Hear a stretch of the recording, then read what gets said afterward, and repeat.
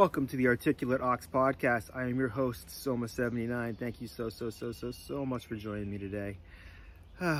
So I was just told from the people in the production truck that our mics are picking up a bunch of bird noises from over here in the Somadrome. So if you're hearing a lot of bird noises, that's just because we're living in nature. That's just the way it is. So I hope you appreciate that. I know I love it. But so my guest today, Alex Merkin. I've known Alex for so long. He was one of the first, I would say, really artistic friends that I had, like somebody who I really bonded with over creative stuff. I met him very early when I went to Boston University, where he was there as well, studying film. He is from Manhattan. I am from the Boston area. We couldn't have had different views of what film was. He was always more of a big budget Spielberg, huge movie type thing. I was more of a Clerks and Kids and Reservoir Dogs, smaller movie type thing. But there is so much that we agree upon. I think there's a lot that I've learned from Alex. You have to ask him if he's learned anything from me. But there's a lot that I've learned from him. He's a really kind, thoughtful, intelligent, talented person. And I really can't say enough good about him. Definitely check out his movies. We talk about this one particular film he did, Altitude, which was a movie in an airplane with Dolph Lundgren and Denise Richards and Chuck Liddell and Jonathan Lipnicki and Greer Grammer. I enjoyed the crap out of this movie. I'm definitely going to watch it again. It was a wild ride. But, Alex is an awesome person. We reminisce a bit here about our old BU days. We talk about what we've been working on, what I'm working on now. Share some funny old stories, which, it seems like whenever I was around Alex, something humorous was happening. So, yeah, I hope you enjoy it. So thank you so much for checking out the podcast. Definitely check out Alex's films. Give him a Google. And, enjoy the episode. Peace.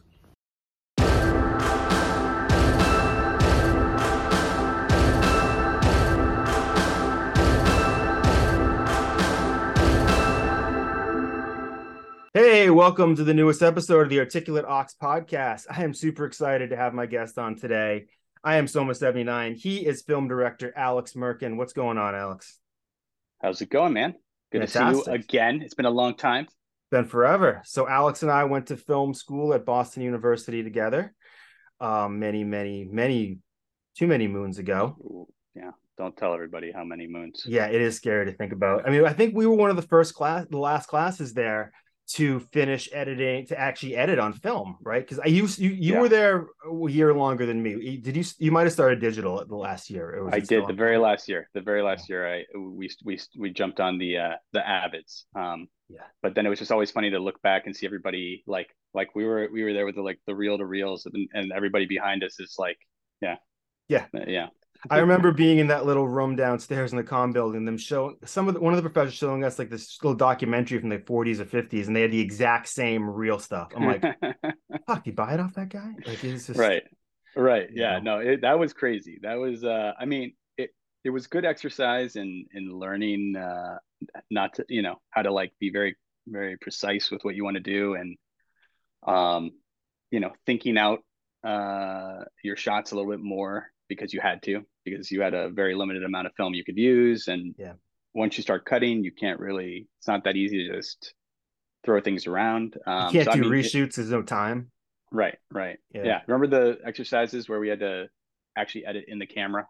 Yeah. I made that. My film was about one of my roommates thinking he was The Rock and getting into a fight with another one of my roommates. I still have that film. It's funny. For the film I told you I'm working on, there's a part where I incorporate old footage of myself. So I was going back through all that and cutting little clips of me dancing with Ilsa in my living room with the flex fill going in the background.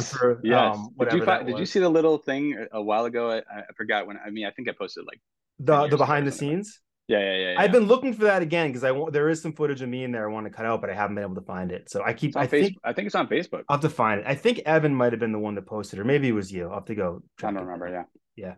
But those were the days. You know what I was thinking about? Do you remember? We were talking about Chris Williams, who was one of our professors who helped us out a lot back when we were there. Do you remember the presentation we did in that class that did not go over that well at all? There's probably more than one. Well, it involved the Matrix. Please, was, please you remind me about this because what does this have to do with Jeff Allen? And well, it was sort of, but like that was the joke we were making because like Jeff was a guy we went to school, was a friend of ours, and he did special effects in the original Matrix, and all like right, it was for like the some coolest thing because we were all in film school still at the time, but he had yeah. already worked on the Matrix. Like he was involved with like a groundbreaking technology that was doing all the like the bullet time stuff in the first movie. Yeah. And because we're us, we turned it into, ooh, I worked on the Matrix. Like We we were such that was about assholes. two We were years of our lives. literally we Yeah. were we were enormous assholes, and Yeah. But we're still laughing about it. But yeah, I mean, shout out Jeff Allen. the nothing in that regard has changed, but Yeah. um, but yeah, so I definitely remember running around saying, "Ooh, I worked on the Matrix all the time." With, but remind me of the actual. So these are I remember that we were supposed to. So it was our last film. It was the last film of that course. It was the one. It was the Aftershock, which Aftershock. had our friend Evan, who is now the greatest Tom Cruise impersonator on the planet. Actually, back then he was too. So we were supposed to bring in a clip of something to give an example of what we were supposed to do.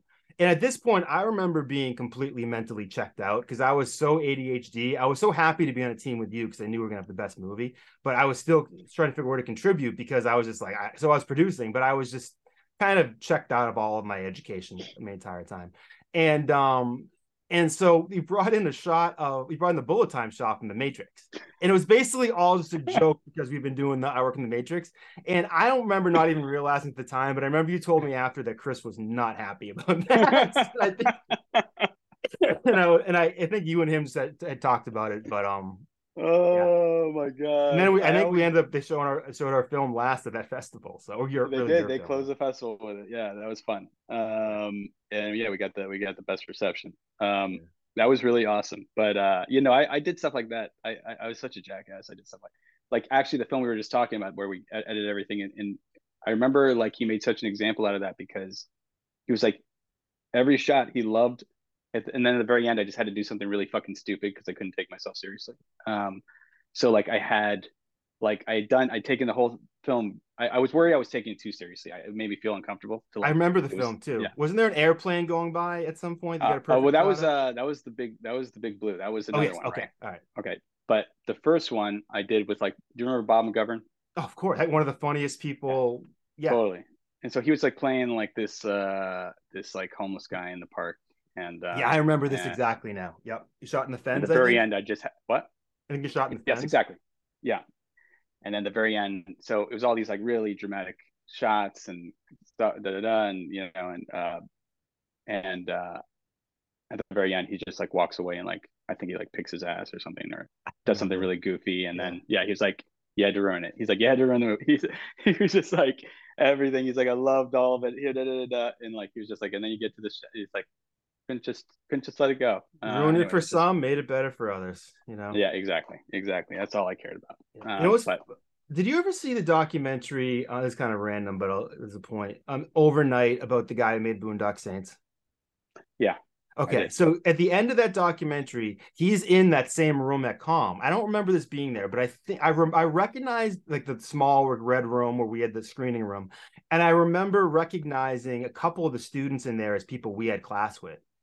And he was up there just doing I forget the guy's name, but he directed the Boondock Saints, and there's a reason Yeah, I think he hasn't made a zillion other movies. He was difficult to work with, is what that right, documentary more than suggests. And he right. was in there just holding court, acting like a lunatic. And I was wondering if you might have been there because I remember I seeing Sofia Coppola came. I remember uh-huh. seeing what's his name, Kasdan, not Lawrence, but his Yeah, son Jake. Jake Kasdan was there. But I didn't. I wish I was at that one. You weren't at that, were Yeah, you? I think I did. I think I was at that one. Yeah. Oh, the one with the Boondock Saints guy. No. I meant the Oh, Jake Has one. oh No, yeah, yeah, yeah. I was With agreeing with that one. Yeah. I remember Perfect seeing Zero or what's the something. other guy? The one Tim that Roth was was running around. there. What? Who? We were there for Tim Roth. I think I remember Tim Roth. I remember Okay, Kevin Spacey. I remember I didn't see Kevin Spacey. The Tim Roth but one I remember in particular because there was some really weird stuff about it. He was there promoting, I think it was called maybe the War. I forget the name. Maybe it was the War Room or something. But it was a movie oh yeah, about a I actually did family. see. Yeah, yes, Yeah. yes, and I A was there. family where the daughter was raped, I think by the father, if I remember correctly. And during the scene that the daughter was raped, she was wearing this shirt with a star in the middle of it. And when Tim Roth came out the end, he was wearing the exact same shirt, but he had one sleeve pulled up the entire time. And every time someone asked him a question, he was really snippy about it. He was like, the first thing he said was, I don't want to answer any question about Quentin Tarantino. He's a nice guy, all right?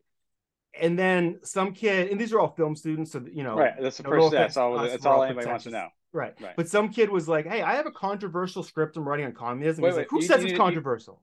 You need it, but you actually need to qualify that. It's not just film students and Quentin Tarantino. It's film students in like, what was it, 1990, like in Oh, between 97, 98, 98, right? yeah. Yeah. So it's like all these film students are in film school because of Quentin Tarantino, and they all Right. want to talk, right?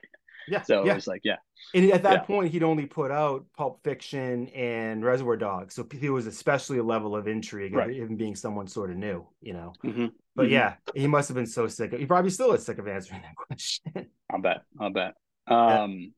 I remember James Toback came in and was terrorizing students at the school. Do you remember I that? didn't hear that part. No. I mean, I know I've heard his reputation, but Yeah, I remember all the stories of him pulling out his director's card and trying to get girls from the school back to his. That's so sad. Yeah. So I mean, I wonder, was that around the time he was shooting Harvard Man? I do remember seeing that with Adrian, who obviously worked on Across the Hall, Adrian Grenier from Entourage. That's a gem too. If you haven't seen, if you want to see Adrian Grenier from Entourage do an acid freak out for like a half hour running around Cambridge, there's a lot of good stuff in that movie. I think it was after he had shot Harvard Man, right? Wasn't it? It might have been, yeah. I don't remember. I think that was originally supposed to be Leonardo DiCaprio that was in that movie, but then it got replaced. Black and I was thinking about Black and White the other day. That's another forgotten movie, like Mike Tyson, Wu-Tang Clan, Ben Stiller. Was it Grant Hill? Maybe I think so. Yeah, I think it was Grant Hill. Yeah, that was a great crazy movie. Crazy movie. Yeah, the Library. Yeah, man, I remember that like it was yesterday. Unfortunately. Yeah. So those are the days that Robert Downey Jr. could only get movies like that. Yeah. I know. Everybody knew he was so talented, but also like, he had not revived his career. He had not been Iron Man yet. Right. Yeah. Right.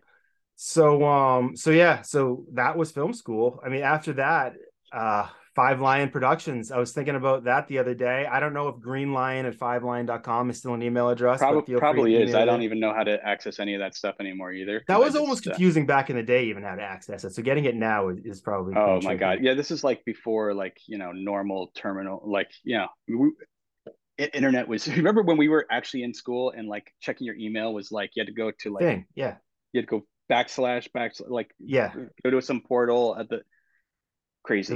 It was insane. Absolutely we had insane. no cable. It was the worst. Oh, God. BU was so much nicer. I did in my first semester. I did because I was at the Hojos. Oh, see, we sort of had it because one of the kid I went to high school with who happened to live on my floor. There was cable in the downstairs lounge. He tapped into it and put a splitter on the wire and ran it to his room. That's awesome. Yeah. That's great. Yeah. Where were you? Where were you living? I was in West Campus the first 2 years. Then I had an apartment in Kenmore after that has since burned down. Wow. It was the place we shot the Aftershock. That burned down. Oh, that's right. That's right. Yeah. It was a major fire there. Didn't Pete live there? No, I lived there. Oh, you lived there? No, you're thinking the beginning of the party. Oh, that's right. Now I remember the place. Yeah. The party stuff. Right. That's right. Now I remember your place. Oh yeah. It was on a hill. It was on a slope, and I totally remember it now. And there wasn't a full wall. The surfboard stuff at the end as well. Yeah. Yeah. That's. I remember. Good times, man. Good times. Maybe we have to put that at the end of this episode so people can see the aftershock. Oh yeah. We should do it. Yeah, definitely. So Five Lion, that was a film production company that you started out of the Village in was it East Village? Is that where you were? West Village. Okay, yeah. I was the other day when I was going through looking for some tapes for I was trying to find stuff for myself. I found the footage of the when we were auditioning actresses for Across the Hall. Oh, cool. Crazy. Which was, I remember on the way there, we got a cab ride from the drunkest cab driver in New York. And I want to watch the whole footage because I'm betting somewhere, we auditioned a lot of actors. I'm betting someone on there is somebody famous that has gone on to do something. Oh, there is. Well, there's a guy like Adrian Martinez has gone on to do a ton of stuff. He auditioned for The Porter. We were only doing actresses that day. So maybe that day. Yeah. We had a couple. I think Malin Ackerman auditioned at some point. I remember there were names like the kid who was in, I think, the third Terminator movie, whose name's escaping me, might have been bounced. I even remember being James Franco's name being, and this is way before even I think Spider-Man. So like, right. It was just like, yeah, Yeah, man. crazy. It was crazy, but yeah, no, it's funny to look back at all that stuff. Those were it's a wild that was a wild time when that movie when we got the opportunity to make that short. Yeah. Just because shorts like that weren't produced on that level at the time. Like that, Yeah. we got a really great opportunity with Samsung and First Look Studios. So Yeah. Let's set the stage a little bit for that for some sure, context. So Across the Hall was a short film that you directed. I had a little bit of involvement in it. I think most of the stuff I worked on didn't. I think I was trying to do promotional stuff that didn't need to well, you be had more involvement than that. I mean, I woke up in the middle of the night, scribbled the story down on a pad of paper, and then I talked to you about it, and we sent it to Yeah. your brother Yep. to write it up. Yep. Um, I forgot about that. Yeah. yeah, so that was like literally after I first wrote it down, I talked to you about it, and yeah, Good Lord, my memory is terrible about. You know what I remember the most about the shoot of that? I wasn't at the shoot of that film because I was sicker than I've almost ever been in my life. And I Oh, remember really? it being, I think, one of the first text messages I ever sent saying I couldn't go because I was literally so sick I couldn't talk. What was going on? I don't. I just had an enormous head and chest cold, but like I was really, really sick. And because I'd taken time off to go down there and be there for the shoot, but I was literally like, there's no way in hell I can even leave my bed. I remember being like, sorry, it's not in the That was a cards. great shoot. You would have loved that. I You know, would it would have have been loved great. that shoot. Oh my Yeah. God, that was amazing. Yeah. I think my That's parents still have a horrible. poster of that hanging in their house of Oh, really? That's View Across awesome. the Hall. Yeah, with Adrian, Awesome. like, behind the Yeah, yeah, wall. yeah, Yeah. yeah. So Across the Hall was a short film that was made that you directed. And it was something. So explain the partnership with Samsung, because I was just doing a little bit of homework and rereading this, and I was like, I don't know if I even knew all the details of that back then. Well, this is what was around. Well, when we first started putting the script together, it was probably around 2003 or 2004, somewhere around there. And there was really no YouTube. I mean, it was That's just like right. I think YouTube kind of popped up around 2005 or somewhere in that area, but at least on our radar. So there wasn't like fast video streaming or like online platforms for short films. There weren't smartphones where people were watching everything on their phones at the time. Um, and Maybe, like I said, I was around the time I was sending my first text messages, so it's right, like there certainly wasn't, right, no, totally. It was like, yeah, I remember these. Yeah, we are doing the little like that little not what was that where you're pushing the numbers. push the button 3 times to get Yeah, like, yeah, to get the yeah, yeah, it was great. yeah. Um, but but but the film itself as a short film was designed to feel like a bigger film, like a bigger sort of Hollywood film in a way, and at the same time had a lot of very natural branding opportunities for cell phones, which we immediately identified. There weren't things that it wasn't something that was crammed into the story. It like you needed cell phones to tell the story, and that's just a natural aspect of the way the story is sort of the Right. stage is set. Um, so And just quickly, the story is about somebody who thinks that their girlfriend or significant other is cheating on them, and right, the people involved are in separate rooms, so a lot of the communication is done via cell phone. That's sort of right. how it Well, yeah, plays. basically a guy suspects his fiance of cheating on him. Follows her to a hotel and checks into the room across the hall from her. He's on his cell phone. He's calling his best friend on his cell phone, and it's sort of a lifeline. Like, if the cell phone hangs up, he's probably going to go across the hall and shoot her, kill her, and to make matters worse, he's stolen his best friend's gun um, uh, to before he checked himself in. He's been drinking all night, so it was contained, but it was very suspenseful um, and moved had a sort of a Hollywood pacing to it, and so we immediately I spoke to you about it. We put the script together. You remember Gary Gimmelfarb Yep. and Evan Ferrante. I worked with them, and I believe you. We put a whole pitch package together. And Evan, immediately got to work doing his networking thing that he does, which is what he was so valuable. Yep. And Evan too, if you've ever seen the show Swan's Crossing, which I'd never seen until 6 months ago when my girlfriend was like, that someone from Swan's Crossing. It is pretty amazing, and it does kind of hold up. I was enjoying the fuck out of it. So Evan was on That's that. awesome. Shout out to him. Yep. Who did he played? Owen. Owen. He was the youngest right. kid. Yeah. That's right. That's right. And he's basically, if you look up not Tom Cruise, he's the amazing Tom Cruise impersonator available. And I'm credited with starting him on his yeah. Oh yeah. Really? You gotta watch his interviews or read his interviews. Yeah. I was in freshman year. We were walking around. We both were in the Hojos together, and this was like in the first week. And I'm like, dude, has anybody ever told you have like Tom Cruise's vocal cords? And he goes, no. I go, yeah, dude, you sound like you sound like you could sound so much like him. And he goes, yeah, no, I've never heard that. So I convinced him to start learning lines from Jerry Maguire, which was out at the time in theaters. And now I'm dating us. I would say I saw it in theaters, so yeah. Yeah. And so he did that, and I like kind of coached him on getting this stuff down, and then we would go around and to like I got my dog, and if you see me doing this, it's not nefarious. That's all right. My dog just walked in the door. So we walked around to like we would knock on girls' doors, and he'd do it his Tom Cruise, I'd do my Jean-Claude Van Damme. And, I do. Okay, I remember this. This is how we would meet. This is how we break the ice. So it was great. And then we literally just it was such a good impression. It was so remarkable that like he would do like my voicemail greeting. Like, everybody had to have like back then everybody had to have a fucking like funny voicemail. Mine was my roommate's name was Tim, and ours said press 1 for Tim and press 2 for Tim. We thought that was genius.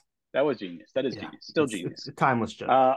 But yeah, so he would be like, hey, this is Tom Cruise speaking, and he would like say Alex can't come to the phone. He'd do that whole thing. And he would do a whole and people would be like, what the fuck, how'd you get Tom Cruise? They would go crazy for it.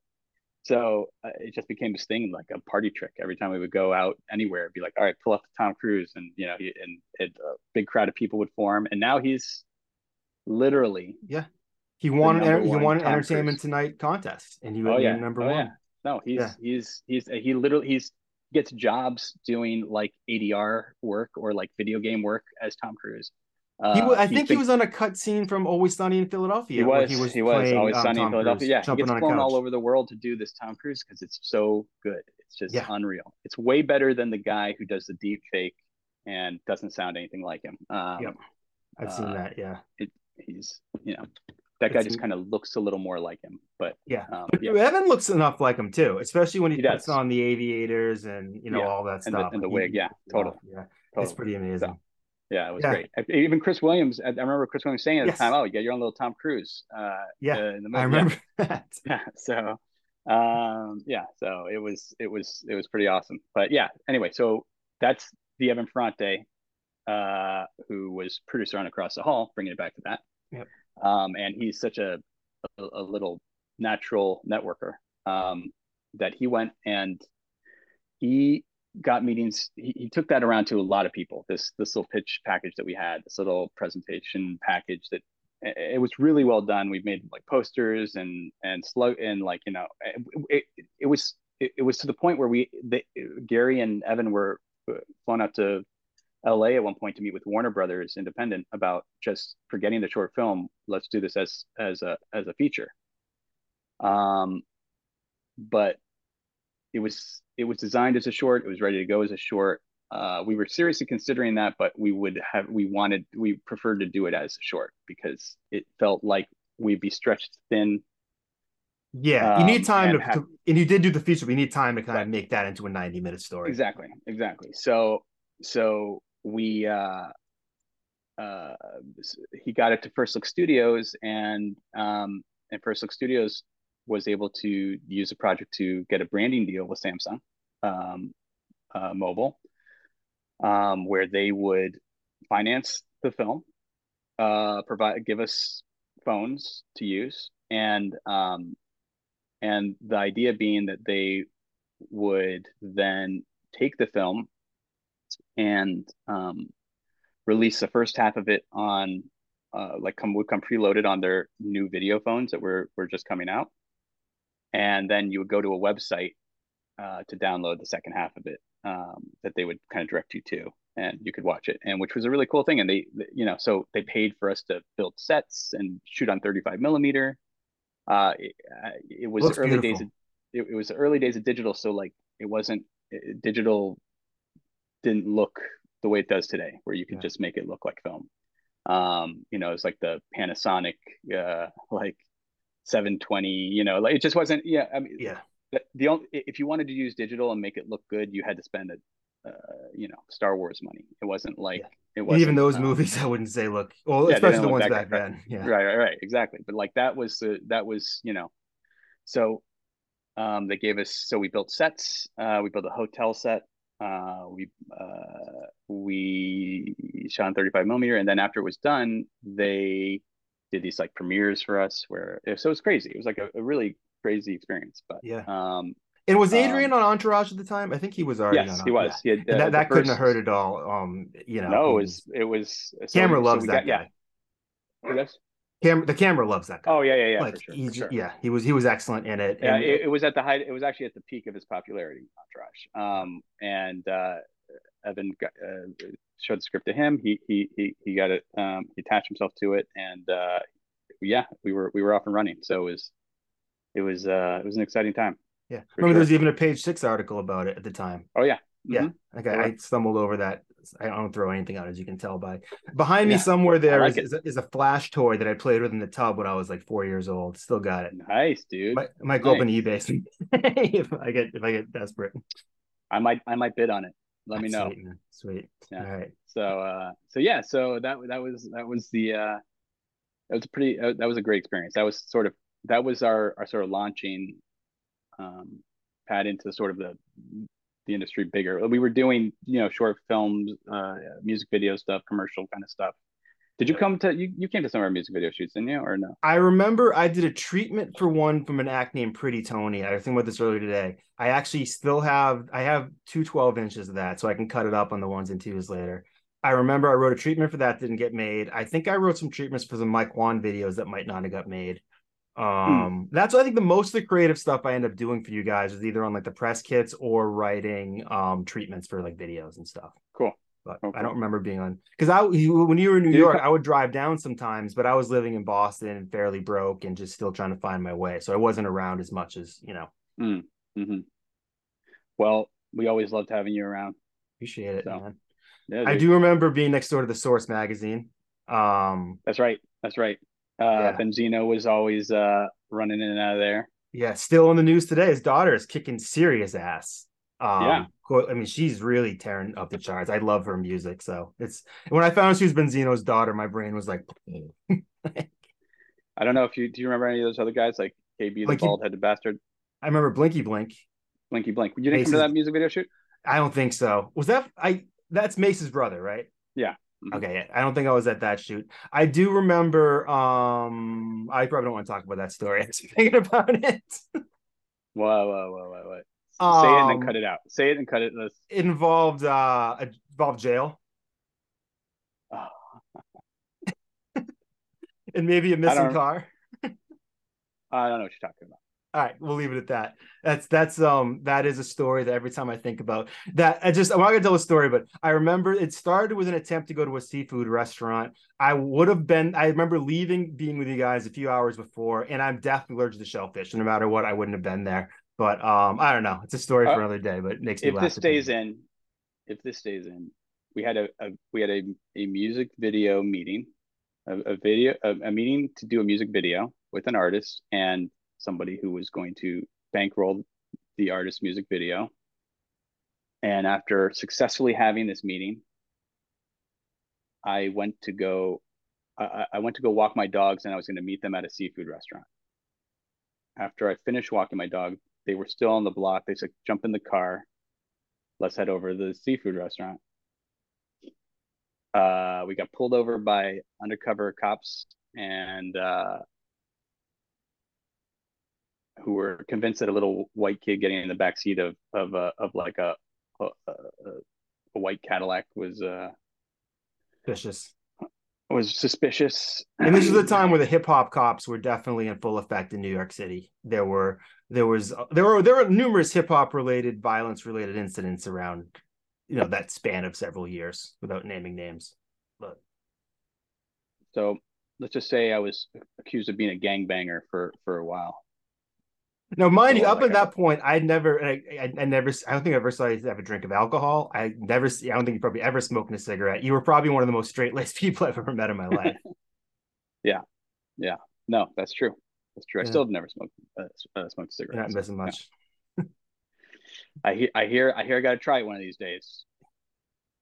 I've got too much money and I'm not dead yet, so Yeah, you got to I might find a as way well to make try it it. happen. Yeah. Right. So, but yeah, good times. It's Yeah, man. it's yeah. Those were crazy. Those are crazy days. Those are It crazy was days. it was tough too because I remember you and Evan went up to Buffalo once to try to shoot a documentary that never got off the ground. Do you remember the something happened with the subjects and Evan, Yes.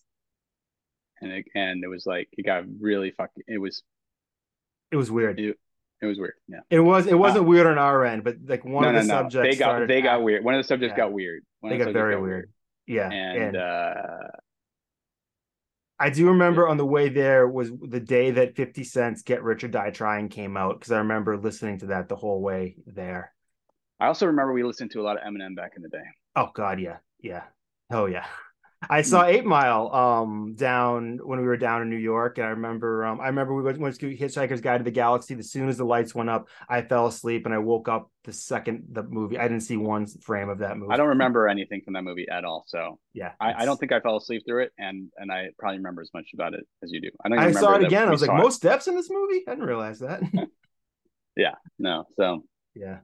Good times, man. So let's talk a little about Across the Hall did get made into a feature film. We don't need to go too much into this, but Brittany Murphy was a star of the film, was one of her last films. Alex did an excellent interview for the HBO documentary What Happened to Brittany Murphy. We don't need to, it's obviously you said the stuff there. We don't need to, revisit that unless you want to for whatever reason, but definitely check that out unless you tell me that it's shitty and they shouldn't, but I enjoyed it. I thought you did a oh good no, job.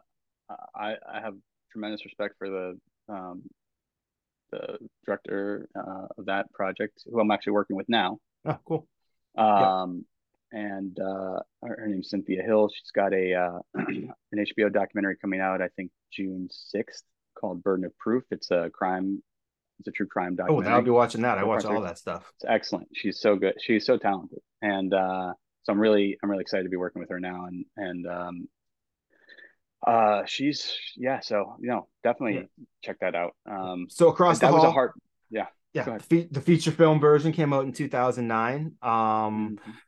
I don't know. I don't know if any of the actors remained. I feel like at least one may have, but that's neither here nor there. I remember hearing stories on. Wasn't there a fire or something on set? That wasn't the easiest There shoot in the world, was was it? Let's the talk about Universal Across the set. Hall.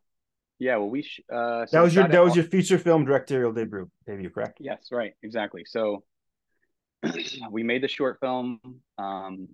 That landed me a very big agent, Yeah, you won a bunch of awards. and we won a lot of awards for it. And so I spent a lot of time working on a script that I sort of wanted to do something new. At the same time, we were sort of developing the feature version of Across the Hall, but you know, I didn't want to just sort of have the one trick. You know what I mean? I wanted to do a new project. We I spent about 2 years developing and writing a project. We had some really great meetings with studios, and we were working on spec on this script and finished it right as the writers' strike back then was about to start. Here we are in the middle And of another one. right, exactly, yeah. So my agent informed me we just weren't going to be able to do anything with that for a while. And because it had been now some time that I've been developing that, I've been getting a lot of offers to do the short film as a feature. And I just sort of felt like if I waited any longer, that window might close. So we took one of those offers, ended up making we made that feature at Universal Studios in 2008. You were near the Back to the Future lot, I remember, correct? Or was it? Yeah, we were right next, we were very close. It was an old stage that they've since torn down, but it was called the Phantom stage, because it had the original Phantom of the Opera set. Wow. Still in, like, they actually had the opera facade along the outside of the sound stage. So it's so really cool. Like, we would eat lunch in the the opera pews. It was like, wow. it was crazy. So so we shot we prepped and shot everything at Universal. Jurassic Park was right outside of the studio. So sometimes we'd be in like, we'd have scenes that'd be very quiet. You could just hear like little Jurassic Park, music outside on the ride. But yeah. And we did shoot on the New York City backlot. We were one of the last films to shoot there before it burned down. So that's what you were talking about. But yeah, that was also pretty cool, because like in between takes or whatever, we'd be hanging out at the Back to the Future lot and just going through the sides, and those kind of things are crazy. Or like when we were prepping the movie, we'd go down, like we'd just take a little golf cart down to like the Psycho motel and Base Motel, and just like sit and go over work and just sit on the steps. And it was great. That stuff was so fun. What do you think were some of your first pinch me moments? Because I remember we definitely, when we were early on, we talked about all these people we'd love to work with and directors and people we loved. And you grew up around New York. I'm sure more so you than me. You would see people on the streets, famous people on the streets walking around. But what was one of your first moments when you really were like, holy shit, how did I end up here? I definitely had a couple of them. I mean, I think even just, I would say first one was after the short, I think, being contacted by Disney Studios and asked to come out and meet with them. Wow. So that was a pretty cool experience. So went out and had a great meeting there, and I think just as soon as it started to set in that, like, I'm gonna make my first feature film on the same studio lot and in the same like sound stage as Alfred Hitchcock had worked, and Steven Spielberg, and just all these classic films that like had been made. Like, literally scenes from Psycho, the basement from Psycho was built in the same sound stage that we filmed in. So, just having that kind of history around all the time. I remember one time in a movie in Florida. You remember Elliot Ottenberg? I'm sure. Oh my God, I hadn't thought of him in years. Yeah. Yeah, and he wrote some projects that we worked on together, and I remember on a night that he and I, like, so it was the day before Peter Fonda and Terrence Howard were gonna arrive on the next day to start prepping and filming. Yeah. These Not scenes exactly a together. couple of lightweights. Right, exactly. And we were literally sitting in the seats across from each other where they were going to be sitting, and going through the script and like reworking dialogue for them and doing all that stuff, and just going like, oh, like, there was definitely, I remember a moment going, it's crazy that Yeah. those two guys are like, we're literally sitting here doing, their stuff, working out their scenes right now. And that was, I remember that being like, like, how am I going to sleep tonight moment? yeah, for sure.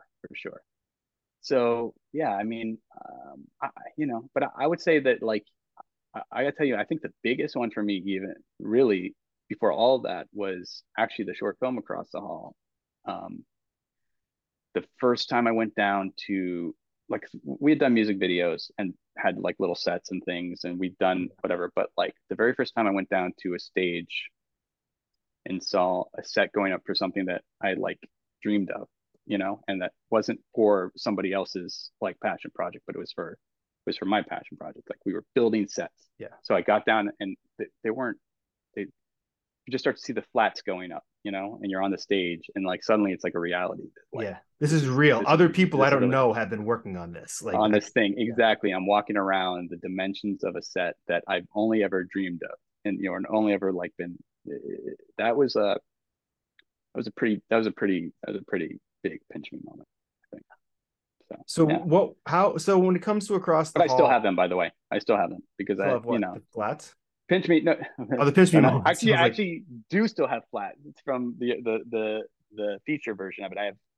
We had a big elevator mural, and I have the door, the room 507 door that they're looking through. But no, but yeah, I mean, I still I have pinch those myself that moments. Yeah, I get to do this. Like, I'm sitting in my office with, movie stars going through movies that and making changes on things that people are going to watch. And it's, I try not to ever get too jaded by it, because it's easy to sort of go yeah, down the sort of rabbit hole of negativity and in some of these, there's a lot of wake up calls you get when you start pursuing your dreams, and things that there are realities to it, right. that are difficult to you don't see, you never see that stuff when you're dreaming of this. Right, right. Especially with projects that cost a lot of money. A lot of people have input on a project that costs a lot of money. Exactly. You know, And so the compromises you have to make, the um the just the hard the difficult decisions, the backstabbings that happen, yeah, the it's a pressure cooker, and not everybody who gets into the industry, A, is capable of withstanding it, and B, got into it with the best of intentions, and that pressure cooker brings out the worst in some people. it's a good point. Yeah, is an industry that definitely appeals to a fair share of egomaniacs and greedy Narcissists. people. Yeah. And yeah, it's tough. Mm-hmm. And artists are difficult to deal with. As somebody who does the business side and the art side, I find it hard to deal with myself sometimes. It's hard. It's like you do stuff against your own best interests all the time, and it's hard. 100%. Try to remember always why I do this, and how much I've always wanted to do this, and keep that sort of like passion for it, because once it becomes this sort of like, this job, or this sort of obligation, Right. um it, it, It's like it's it you almost like the thing that you loved becomes a thing that starts eating your soul to some degree. right, right. So for me, it's not worth doing if I'm not loving what I'm doing. and Yeah. and so it even when things are really hard, or even if I'm not in love with the project I'm working on, I still love being able to do the work I'm doing. Right. Right. So I could be doing a project where I'm like, I feel like there's limitations to the script, or limitations to the budget, or limitations to the team, the sort of circumstances in place, where I'm not, people have this idea that, like, as a filmmaker, you can just, anything that's in your head, you just make it. And so Right. if you don't, if something's on screen the way it is, it's because you chose for it to be that way, and it's not always that the case. Yeah.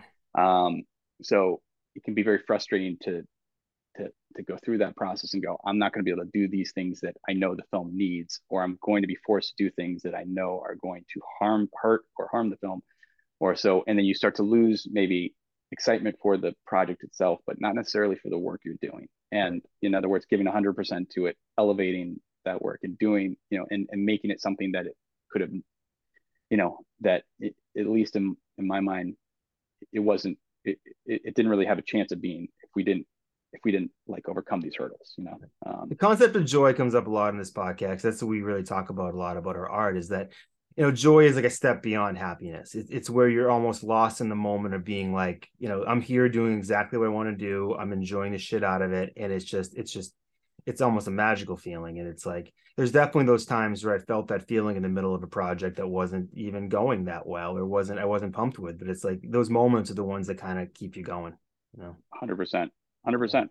Yeah. It's just, I mean, if I'm not going to do that, I might as well just take a desk job somewhere, and like preserve my preserve my sanity a little bit, Yeah. and like, why am I torturing? Like I told you, I was up all night working on this movie. Why would I put myself through that kind of hell if I'm not going to enjoy? Because that takes a lot out of you, and not only takes a That's, lot out of you, like it takes a lot out of your life, your social life, or your family life, or you're just sort of drained. And um, you know, but you gotta be passionate about what you're doing, right. and you have to A enjoy lot that. of people have no idea what it's like to watch the same 15 seconds of footage over and over again.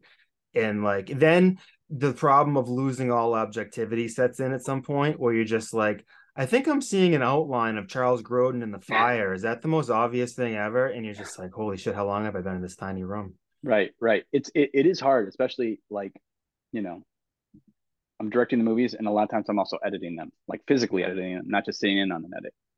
So to stay fresh, to stay sharp on these things, you have to learn to trust instincts and first impressions, because you can definitely start to convince yourself something's not good when it is, Yeah. or is good when it's not. And it becomes I can't tell you how many times like you can sort of intellectualize things that are there that no one else is ever going to see, or ever going to experience, and it's really just about how do they feel when they're watching this, and like Yeah. how do they respond to this, and does it make them laugh? But yeah, but you can justify it all you want, and you can say, well, no, but it makes sense because X, Y. If it doesn't, Right. you can't you can't Sometimes you got be to let using go too of your much of that. favorite jokes because they change the direction of the scene, or they change the way you view a character, you know. Yeah, a lot of that stuff, because what happens is a lot of those things that are your favorite sort of things, or things that you become attached to, you become attached to them for the wrong reasons, or there might be initial thoughts that sort of stood out outside of everything else. But when you make the project itself, uh, it it sort of takes on a life and shape of its own, and it becomes its own sort of thing, and that thing doesn't fit with what it's Right. become anymore. Because it's just too sort of, like, you didn't adapt that part because it was so set in your mind. Like I want this to be so Right. this and that. I have this great idea for XYZ, right? But like everything else has sort of become something completely different, and you didn't adapt this part to make it work with Right. this. And you So can't forcing it in is only for you. It's not for the right, viewer, you know. exactly, exactly. So I mean, that's one of the, just learning to just get rid of it. If I mean, I start to, you get to the point where you're just like, if I can live without this, I should take it out, Yeah. because Yeah. um Because really, in a because film, almost everything should be pushing the story along to some degree. exactly, And it's exactly. really easy to put in like little personal favorite jokes, which is why it's Right. like you see like an Anchorman where they do like 9 hours of improv. It's like if the improv isn't in service of the character or the story, Right. then it just belongs on during the credits where we get to No, get it's funny laugh that you out of say it. that too, because like I remember I'll see like outtakes or like scenes, like they'll always like post something, and I'm like, why wasn't that in the movie? That was Right. Or funnier you than see a anything in the trailer movie. and there's a part in a trailer Right. that's not in the Yeah, movie. exactly. You know? Yeah. But you're like, you're right, because it didn't go with the movie. It was hilarious on its Yeah. own in this little, like, this little window bubble. This is perfect, but as part of the movie, it's Do just you a ever? side. So the other day I put on, I forget what the name of the movie is, but it was the Norm Macdonald, Dave Chappelle, and someone else movie from like the 80s. It had like a 190s. It was like a one name, one word title. I forget what it's called. But it was obviously shot on film. And it just Uh-huh. maybe there's a part of me that's just every time I see these movies from like the 90s that are really not that good, and I'm like, they spent the money to shoot that on film. And And like, these days, they didn't have choices in the 90s, so that's what you were right, telling me. right. But I still feel this Yeah. little bit of grimace in me. It's like this was shot in this everything's shot in digital now. Do you feel that? Do you still have a nostalgia for film, or do you think that we're so far down the digital rabbit? I mean, obviously, digital's so much easier, Right. especially now. I think I don't. I mean, look, I appreciate the um I appreciate the sort of like tactile sort of um and, for someone like Quentin Tarantino, who's going to shoot on film, or if you're shooting like large format, like 70 millimeter, and you're just doing this like breathtaking, stunning thing, um, I get it, 100% get it, and I appreciate it. Like, I used to be like a strict like film only dude, but that's because at the time digital just wasn't there, Yeah, but it is. I don't sit and watch digital movies going, man, this looks like crap. right. This doesn't like so. Especially too, I because don't modern TVs and cinemas are made for digital too. It's more of the right. opposite now when you see a film movie on a modern TV. It's more noticeable that it doesn't It like, is. It is. Yeah. There's aspects of film I still like. But but ultimately, if you're shooting with the right lenses, you're shooting with the right people, your color, you're like posting it properly. It's less about what you're shooting on and more about the people shooting it and the choices you're making as you shoot it, because you can make it look. I mean, I've seen plenty of digital movies that look better than some of the yeah.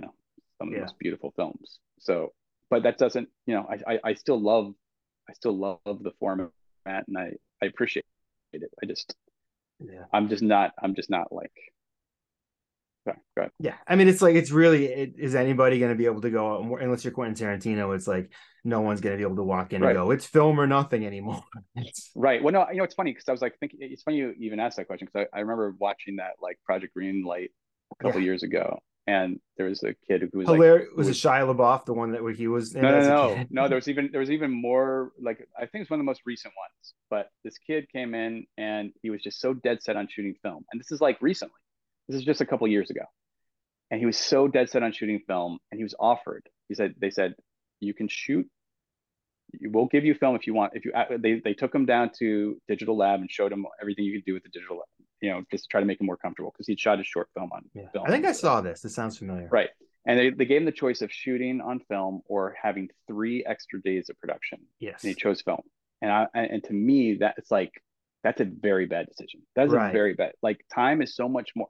I You're will take, taking the thing that takes more time and accepting less time. right. And time is so much more valuable than the medium you're shooting on. Yep.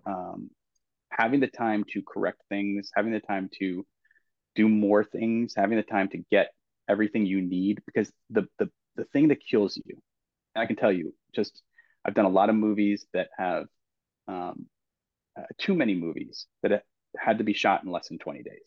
And if you had to shoot a movie in less than 20 days, what that means is you have, your target is very narrow. Um, it's further away, and and once you're on set and you're working on something, um, and it's not looking or feeling exactly or the way you want to, and you already know what you need to do to fix it, but you calculate that you don't have the time to fix it, because if you fix it, you're not making your day, Yeah, or you're making another already not making problem. your day, but you're really not making your day. You're going to lose 5 or 6 Yeah, shots if you're you try robbing to Peter fix to this pay one. Paul, essentially. Right. So having the time, like, I would give up a lot of things for more time to make a movie. Like, just having, the more days you have to shoot, the more you can sculpt. The more you can be precise with what you want to accomplish in the film. The less you have to try to make up for in post production, and try to resolve issues that you shouldn't have had. So I can tell you, so many times I've sat on set with less than 20 days to shoot, knowing exactly what I want to do to fix what's not working, and just knowing that I don't have the ability to do that, Yeah, because if I do, the movie's not getting finished, or I'm being very irresponsible with other people's money, and yeah. um, it's not a fun battle to fight. Right. And if a risk like that goes wrong, that's gonna might hurt your ability to get another film. It's like because Exactly. so much of Hollywood is based on, or the film industry is based on reputation. It's if there's a talented actor that you saw years ago that you don't see anymore, and there's a good chance that maybe they were just a total dick and nobody wanted to work with That's them. become it's become really it's become very much, uh, I'd say, for both good and bad. I think it's mostly good.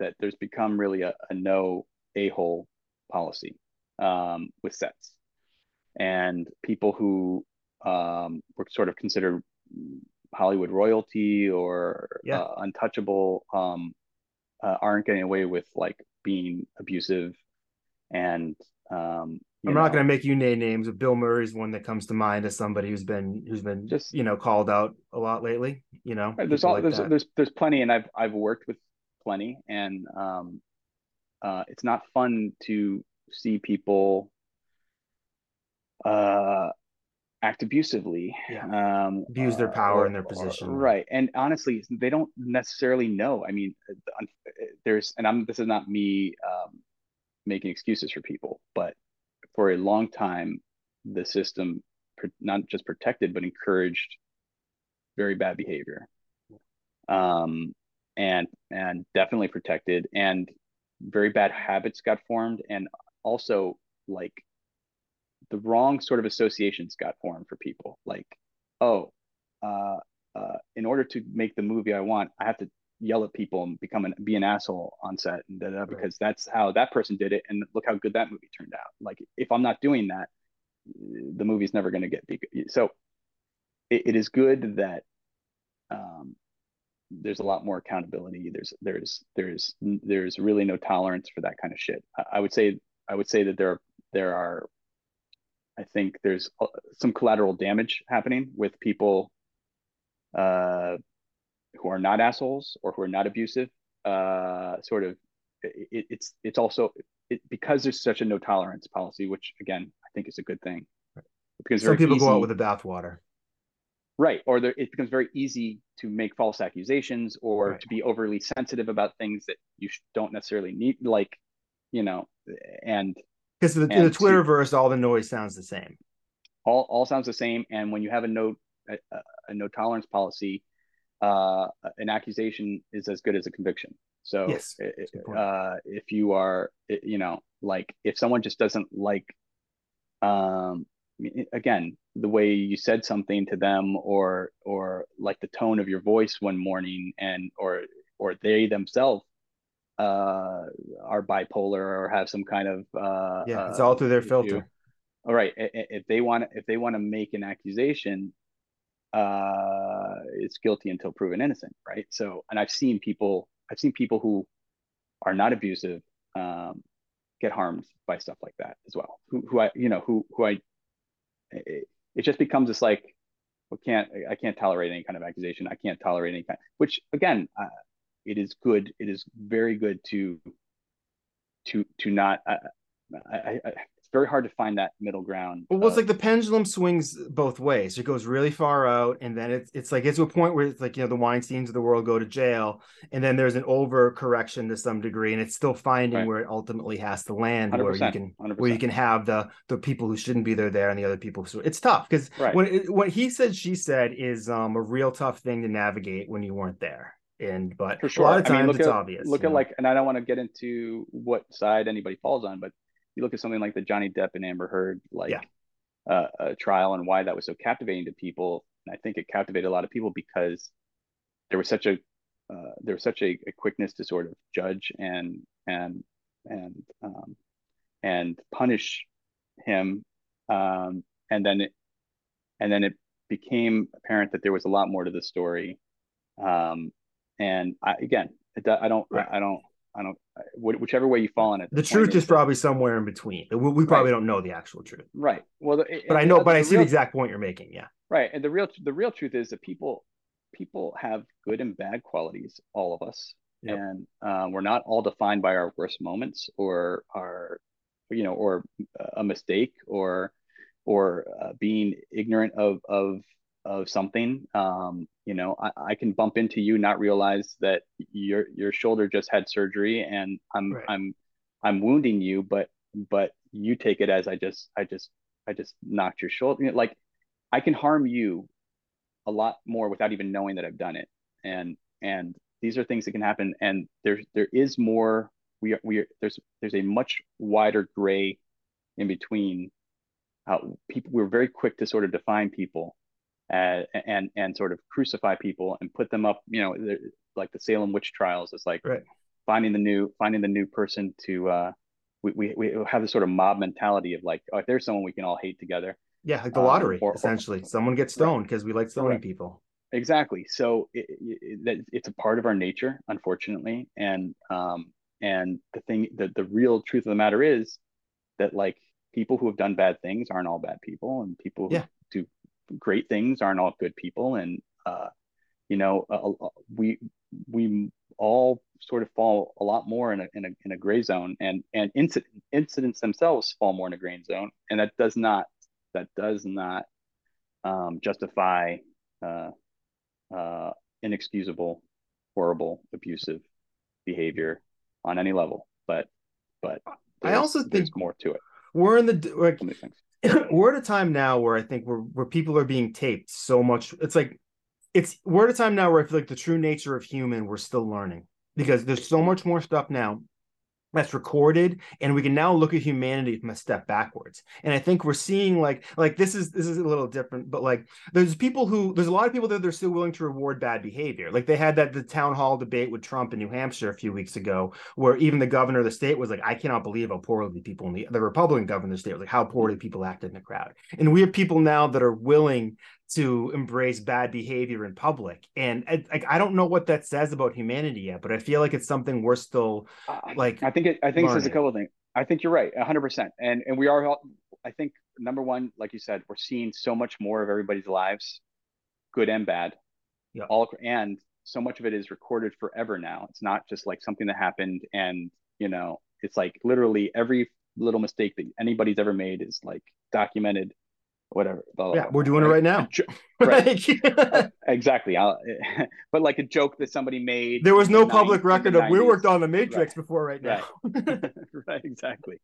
But like a joke, that was Right. made at a time when uh, The you James know Gunn thing's a perfect example. James Gunn is a perfect Yeah, example of he's the that. worst guy in the world. He's gonna save this company. He's the worst guy in the world. Let's Right. bring him in. Exactly. You're like, well, which one Exactly. is it, man? Right. He 100%. He made jokes that was one of the most insane Yeah. things I'd ever seen. The timing Uh, of it, I think, really contributed. It's like one of those things where it's like if that happened 6 months before, 6 months after, it might not have went the same way. It's. right. No, I know. I get it. And look, I'm really against all kind of the cancellation shit on both sides. I just think, if people are going to be assholes, they're free to be assholes. The cancellation shouldn't come from um, you know, the sort of like 20 people who want to find Right. outrage The over market should every little decide, thing. essentially. It should be that Exactly. people don't want to Exactly. If show people up to don't a want to watch Johnny it, Depp then don't movie or watch the something. Yeah. show. Right. And If if you don't want to enough watch people this don't person's want show to, because essentially they're canceled. The same way exactly, any show that's not good is canceled. exactly I right. agree But with that. Yeah. but people have a right to be an asshole as long as they're not actually physically harming or being abusive in a way that is or using their power to abuse people and things like that. Like if I you want said to to my boss say recently, I shitty was like, things, go ahead. there's tons of laws about being aggressive. There's no laws about being passive aggressive. Right, It's right, like, exactly. That's funny, but yeah, I mean, look, I think ultimately, like people should have the right to say dumb um, uh, things or be jerks. That's their right to do it, and we have a right not uh, to listen to them or pay or right. purchase their things. And not everything has to be the sort of mandated, like, but whatever. At the same time, companies have a right to not want Right. people acting like that representing them. So it's it is The a word cancel gets thrown around too much as if it's somebody with a rubber stamp going, thou shall never work again. It's no, really a but lot of it right. is business decisions. And it's It's true. It's true. What I think what ultimately it is really just sort of this, like, it just almost feels like there's this like mob that decides whether a person is acceptable or not suddenly, and they're small. It's like a small loud portion of people who go, oh well, everyone says that person sucks right right. now, so let's not can't listen to anything that person like. And when that becomes 95% of that person's press coverage, then the perception of the problem is so much bigger than the actual. Then it's like you're reacting based on the perception and not on the actual, whatever they 100%. did. Yeah. So, But I also think, like you're saying, I think there's also what does it say about our society? I think it also says that we become very desensitized to a lot of shit too. yeah.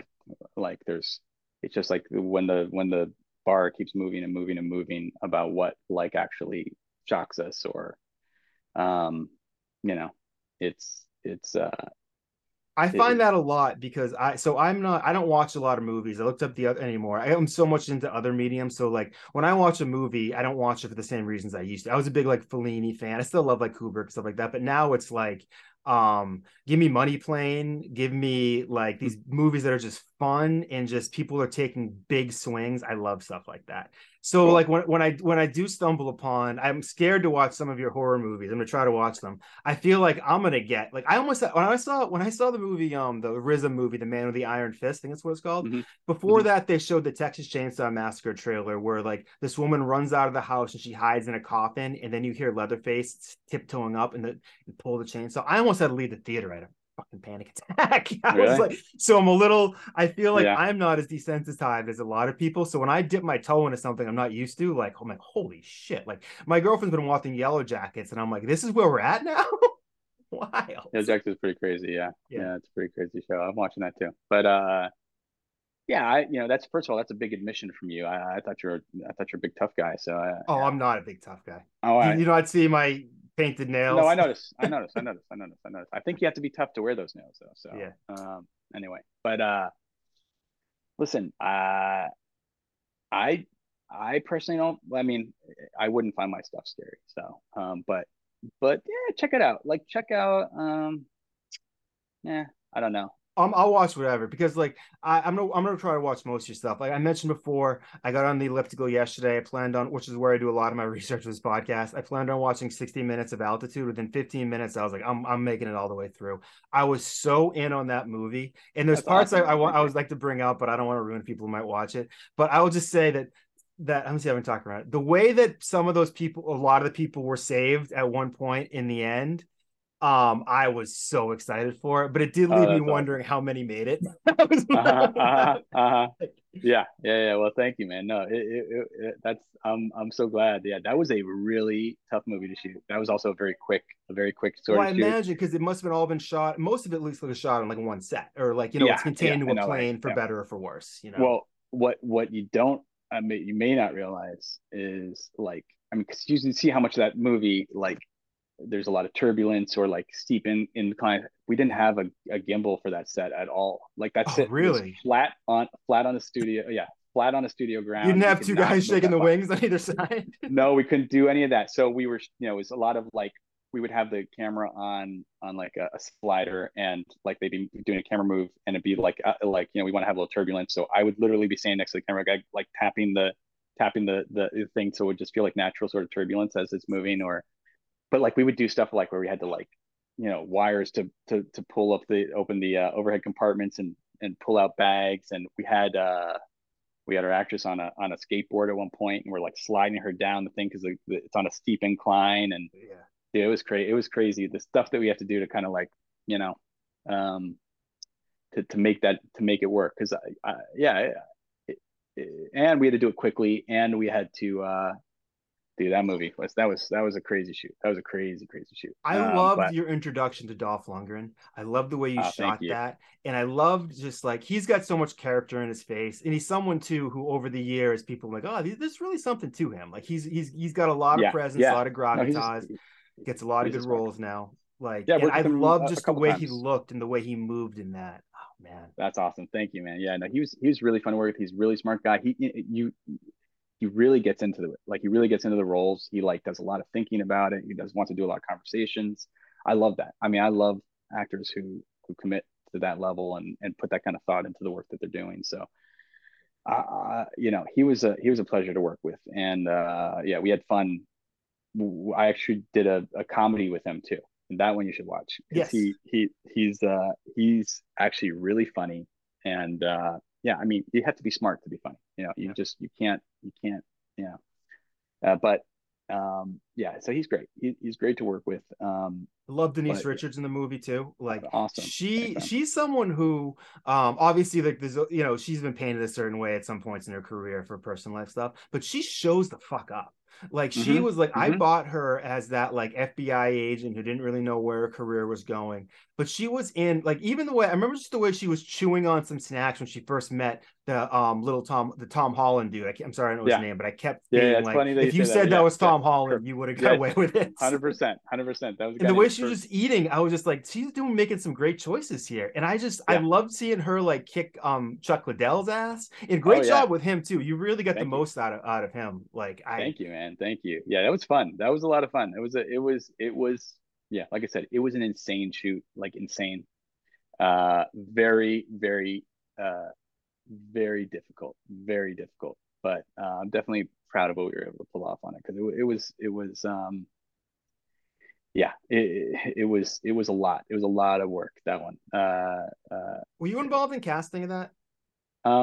Yes, well, sort of. So that movie was originally going to have a completely different cast, and uh, a much, I would say, like the kind of movie that would be a sort of a more serious cast, Mhm. right?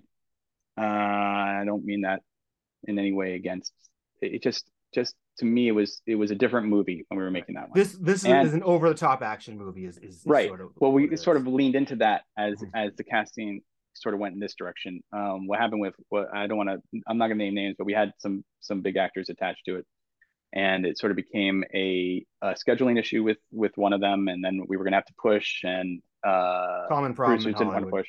Which is why if you Always, yeah, hear a lot of movies that you think you're gonna get made or someone's attached movie and they're not, a lot of it is just stuff like that. Is that you can't. It's totally, timing. totally. And so yeah, so that was Which is why we didn't get Magnum PI as Indiana Jones. exactly. And I don't know why it's and big as that. unfortunately, and it's an unfortunate thing because everybody wanted Tom Tom Selleck as Selleck, yeah. yeah over Harrison Harrison Ford. Ford. Well, the reason I asked Yeah, about the casting is because so obviously, this is, you spent a decent amount of chunk of change was spent on that, but it wasn't like a super, super high budget. So I was trying to think about the way the casting budget is. Do you the decision between spending that maybe on like one or two really big stars, or what you guys did is you gathered this real motley crew of people that all contributed perfectly. Like thank you, like thank you, Chuck Liddell was used perfectly in that film, and I thank you. loved. I knew the face, but I didn't recognize that it was Jonathan Lipnicki from Jerry Maguire. Was the Yeah, yeah, flight? I'm like, who is this flight attendant? He's yeah. wonderful, He's a and good it's buddy, like man. everybody who you cast, you got. It seems like you got the most out of them, and you used them Thank you, perfectly. man. And I I couldn't appreciate figure it. out who Greer Grammer. I knew her from Awkward, which is one of my favorite shows from back in the day on MTV. I'm like, where did I see so much of her? She was so good on that show, and I really Yeah, love that movie, man. yeah. No, it was I'll watch fun, that man. It again. was fun. I appreciate you saying that. Thank you, man. I mean, that's something I take pride in sort of working with actors to really try to um I consider myself an actor's director, so it's important to me how the shots look. It's important to me all these things, but it's also equally important to me, not more so, that the actors feel safe um, to work in this environment, have ownership over their characters, that we're able to make pivots and things on the script to make it feel like more where they can bring as much of themselves or the characters that they that they're connecting with Because they're not just to the reciting screen. lines. Their job is to add something to it. Their job is Right, to no, bring 100%, something and be to it. present in those places, and so Make for choices. me, exactly. And so I love the process of working with actors who really want to work, and that's really my biggest thing when I pick people to work with. Is it's people who are committed to doing the job and working. And I don't, it's like it's the same way that to me it's I would rather not have huge like enormous stars or names And the baggage who that comes with them sometimes. right. And look, it's great to work with the people who want, if they're a big star and they want to come to work, that's fabulous, right?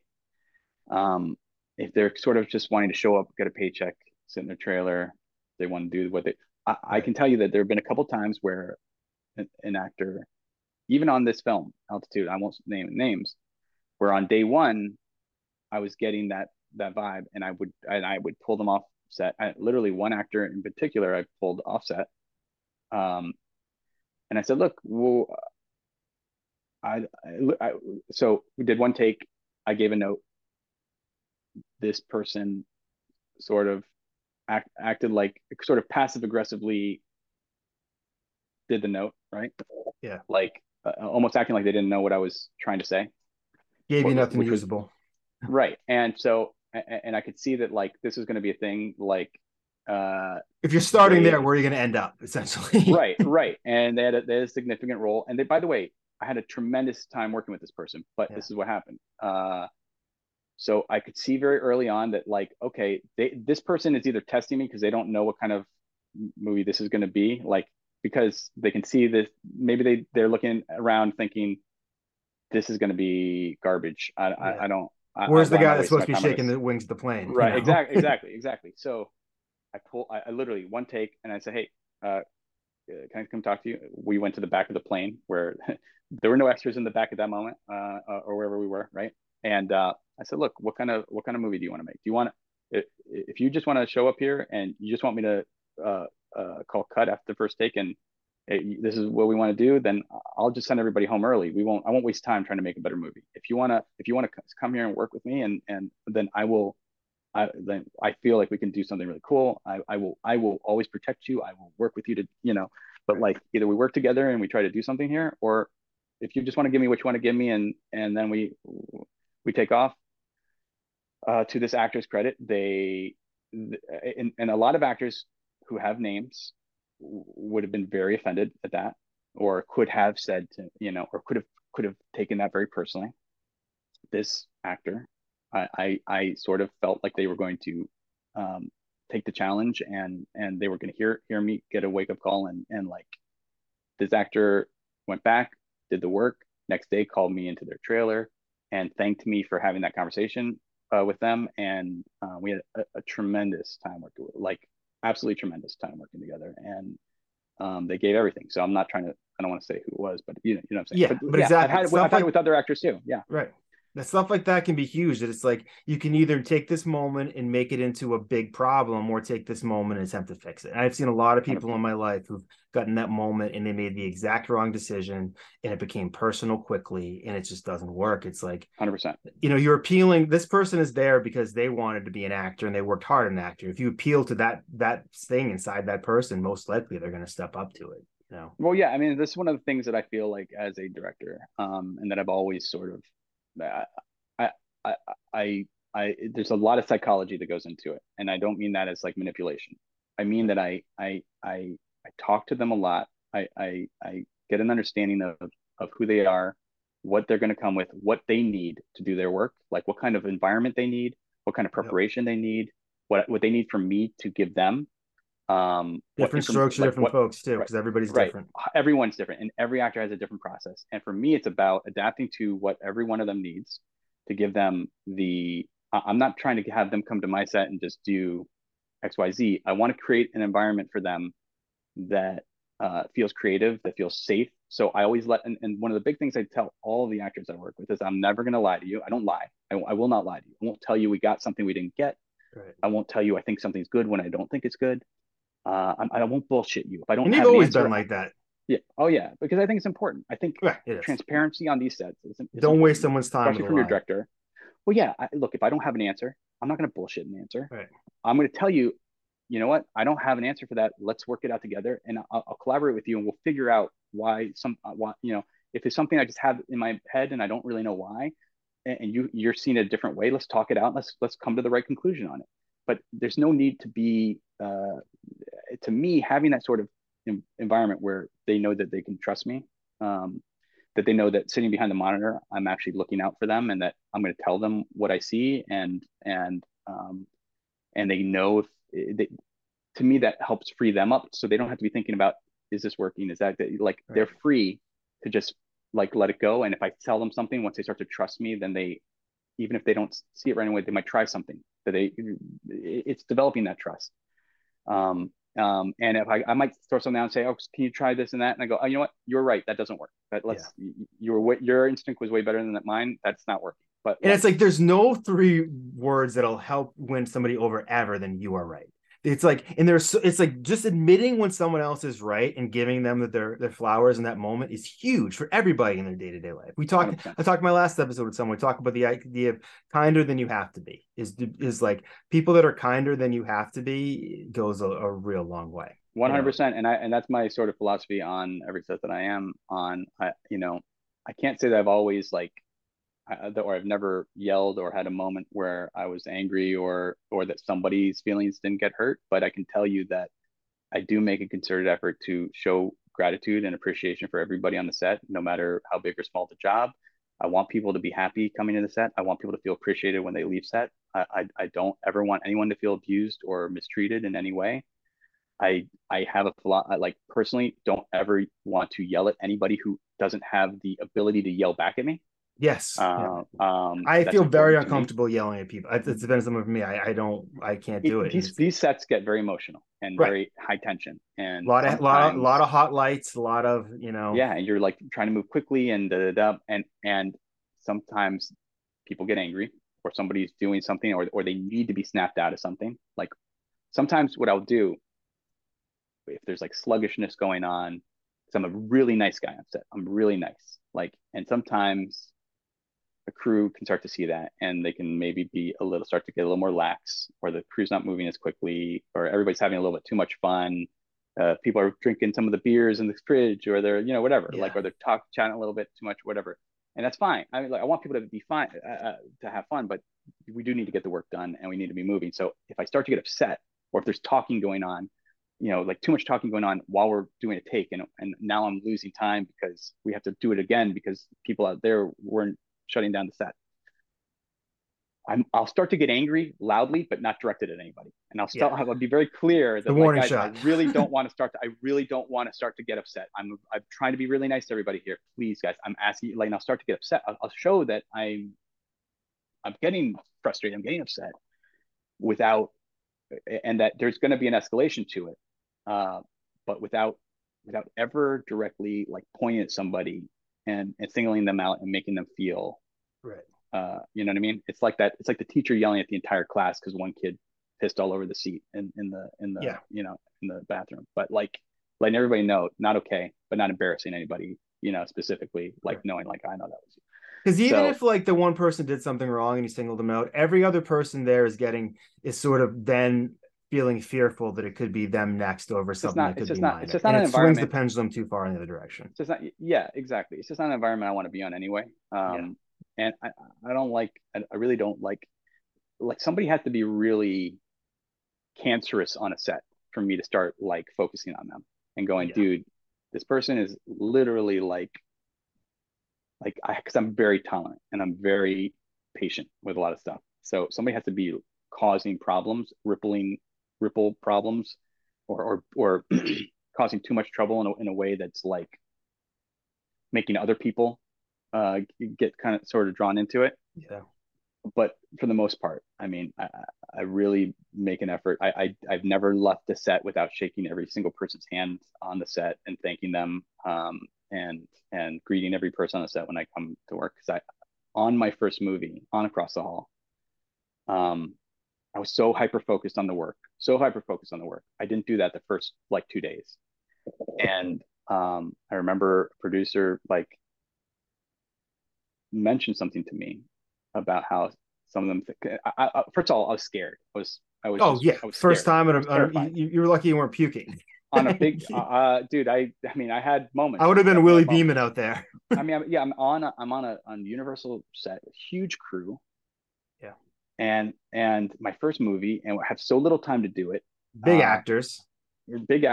Not everybody's being easy, right? And I had a nightmare sort of some set of circumstances in some cases, like you wouldn't believe the first 2 days. And so I wasn't, I was kind of keeping to myself and focusing so much and like zipping around and just talking to only the people that, and somebody just sort of like opened my eyes to like, dude, you're not really.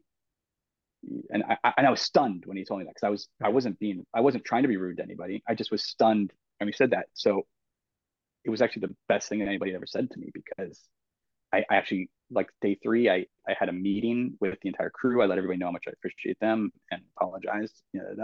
And since that day, I've made such an effort to walk around every crew member, every cast member, every person who's there. I don't care if they're an extra, I don't care if they're a PA, like, and just like give them some time, talk to them, whatever they, and like, and try to let them know that I appreciate them, and encourage them, and do whatever I can to like just make a set that feels like you want to come to work and you don't really want to leave. Like you're creating a family. People want to be there. Everybody's contributing. Everybody's contributions are appreciated. And to me, that's just the kind of environment that fosters goodwill and creativity. And so it may not be, everything you want it to be. It may not be, it may not have the, but it's the best thing it could have possibly been under the circumstances that you had to create it. You know what I mean? And that's what I'm always trying to do. What you're sort of talking around too is the concept of self-awareness, which comes up a bunch here too, that it's like, there's really, no matter what you're doing, if you can get to a point where you're self-aware, you're going to be 1,000 times better. Because a lot of these people that are assholes, like you mentioned, you trying to rub people the wrong way. You didn't know you were doing that. There's a lot of people who go through their entire lives doing stuff like that and not realizing how their actions. If you can get self-awareness, it makes a huge difference. And that also gives you the ability to treat different people different, like you said before, based on who they are. Is that if you're self-aware, you're more tuned to how other people act and what they may need in that moment, how their needs may change. And it's like, it's a huge tool. It'll help you no matter what you're doing. 100%. 100%. There's an interesting diagram, and I can't remember the name of it, but it's like a psychological, it's like a window pane of like 4 different quadrants of like awareness. And it's like things that you know about yourself that nobody knows. Yes. Things you know about yourself that other people do know. Things other people know about you that you know, and things that other people know about you that you don't know. And it's like, and those are the things that kind of complete who you are. That last one's a tough one to hear for a lot of people. It's Yeah, for sure. Like when you don't know something about yourself and everybody thinks it, or everybody knows this about you, but you have no idea. That's not a place anybody really wants to be. I've sometimes had these moments where like, I'm like, what if I did something like really gross in high school that I forgot, that I didn't even know anybody saw, and that's what everybody thinks of when they say my name? It's like, sometimes I'll wake up with those weird feelings. I know. It's like there's someone, those people, that's all they did, something messed up, and that's all they were known from. Like, what if that's me and no one's ever told me? Well, that's like, I mean, that's sort of the fear in grade school, when you don't really know like social etiquette, and you don't know everything that's proper, and you start to like see people laughing at you for something that you didn't realize was dumb, or you say something that you didn't realize it sounds funny, and like you're learning those things. And that is one of the biggest fears. It's like, that's because those are the worst moments when you're in grade school. It's just like, it's like when you're a kid and you're learning, like, I just look like an idiot because I just said this and I didn't realize that was dumb, or that it sounded like this. Or one kid said, oh dude, that, it's just like, that stuff is, that's the stuff of nightmares for sure. I got a bunch of, because I mean, I'm not to drop a bombshell on you, but I identify as non-binary these days. I don't know if I'm not like overly public about it, but like, it's something I felt my entire life. So there are all these moments in my childhood where I remember doing things that were probably outside of like my gender. And then hindsight, it makes so much more sense. But I remember being tremendously embarrassing back in the mid 80s. And you're just like, the long journey it took me to realize that who I was, that was that nice moment at the end. I'm like, oh, those moments were okay. And it's like, no one's thinking about it. I'm really fascinated by that. I'm really fascinated by that. And can I ask you a question about that? Yeah, go for it. Yeah. I'm just curious, sincerely, like, what does that feel like? How do you feel that what does it feel like to not identify it? I think it's interesting because it's something that I've come to in the past, maybe several years, maybe like 5 years or so, but it feels like, like if I'm somebody who obviously, I'm not telling tales out of school that a lot of men act differently when you're only around other men. And it's like, you definitely hear men say things, especially, in the past, maybe more so than now when you're younger, but you hear things that like they wouldn't say around other women. I always felt to some degree like I was that woman in the room and maybe woman is too far, but I found myself in many situations standing up for other genders or orientations in rooms that might have been uncomfortable and being surprised that I was the only one. Right. And that But happened to me so a can I ask lot. you a question? Can I Yeah, ask you a question? So, because I felt like I did that a lot too, but I guess I felt like in those instances, I didn't feel like I was personally offended. I felt offended for other people. I But so felt did you personally feel offended. personally offended? Yeah, Yeah. that's interesting. That's really interesting. Because I know I react differently when something offends me personally than when something just offends me, like in the hypothetical or just in like the global like morality thing. I felt it Hmm. very personally. I've always felt, I guess the best way to put it is gay without being attracted to men is Hmm. sort of something that I felt my entire, like I felt a strange What does that mean? affinity. What I think that's fascinating. Like I think, but like, what does that? What does that feel like? What is And that? this is What? this How do? I would say this is one of the first times I've ever really vocalized this because I don't it's not Yeah, something that comes up a lot. But like yeah. it feels like you know what it kind of feels like, and I hope this isn't the worst way to put it, but some people that are maybe half black and half white don't often feel accepted by either side. Hmm. That's what it sort of would feel like a lot for me, where it seemed like I felt like a lot, maybe this is internalizing, but I felt like, and I'm not really answering your question either, but I'll get to it. But like people would look at me sometimes like I was a spy for either side. So if I had a lot of female friends, people would look at it and go, well, he's trying to get with one of them. But it wasn't the case. Or if I had, or if I hung out with it felt like I never fully fit in an environment because even if the moment if I felt comfortable with all those females, like there was always the someone being like, "Oh, but you're just there because of her," and I'm like, it's hard to explain, but it's like there's a level of comfort that I feel in You felt myself, like you felt bonded with them in a different way. You felt like right? a In part a of the way that when group, I tried to explain to my but you weren't male able to peers, they like didn't be a get it. part of it. Right. I see what you're saying. And when Yeah, yeah. like I would try to talk about relationships with some of my male friends, our views on them were so completely different that it would feel like people of different genders talking. So I I mean, get you. then that's sort of like, and it was like even I like get it. painting my nails. Like right now, I'm wearing Billie Eilish Jordans. I mean, it's my first Hmm. pair of. I had to get a size 14.5 women's shoes. I couldn't find it in men's. But it's like stuff like Right. that would feel weird. But like now, it's like I kind of feel weird when I'm not like that. So That's cool, man. Dude, that's fucking awesome.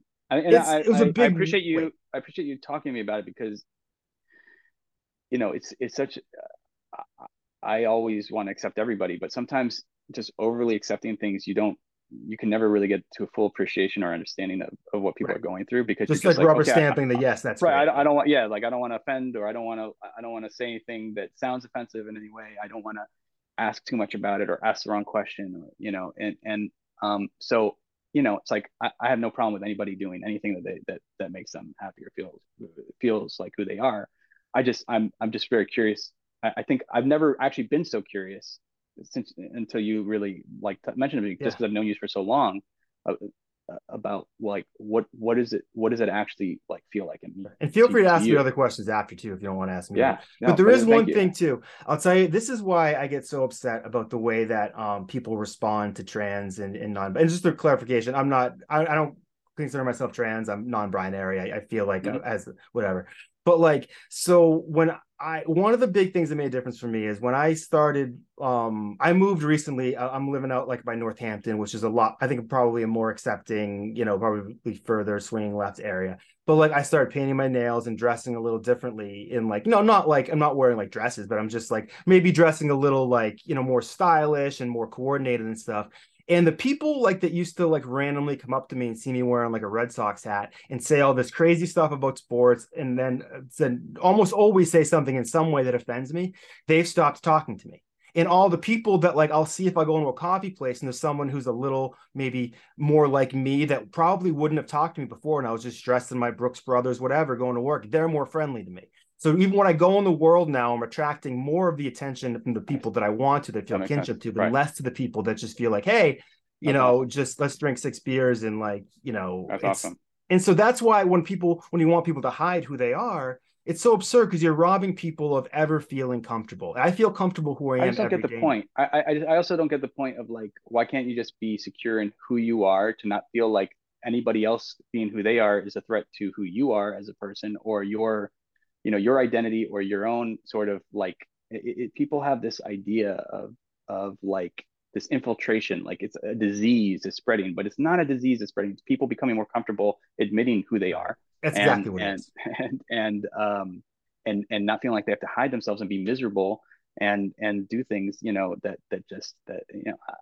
the I've big never. problem is religion, I think, because the problem with a lot of, I was raised Catholic, I'm not anymore, but like the problem is once you start pulling on that thread where you start doubting even one or two things you're being told, you're risking everything crashing down. And I think a lot of people aren't willing to pull on that thread at Yeah, all. well, it is religion, because it's also there are so many people who are denying who they are, who are parts of those religions, right? Right.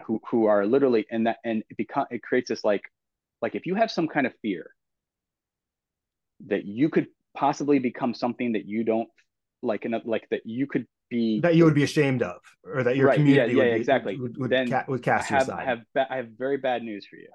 Yeah. You're very likely denying who you actually are. Yep. Yep. Because I've never had a fear that I'm going to become something I'm not already comfortable being. Right. I never Yeah. had a fear that being like being good friends with with gay people or someone, it just like that's going to somehow convert me into feeling like Right. I've had great friends, and you just think like what like it's always to me sounded so strange that people are like these people who so identify as masculine are so afraid of losing their masculinity, and Right. they are definitely wearing it like a shield, because it's a very like a very shallow sort of like uh, you know Yeah. front, and I've never felt the need to like indulge in that shit, but I find it really interesting that like to me it's like the people who who protest too much.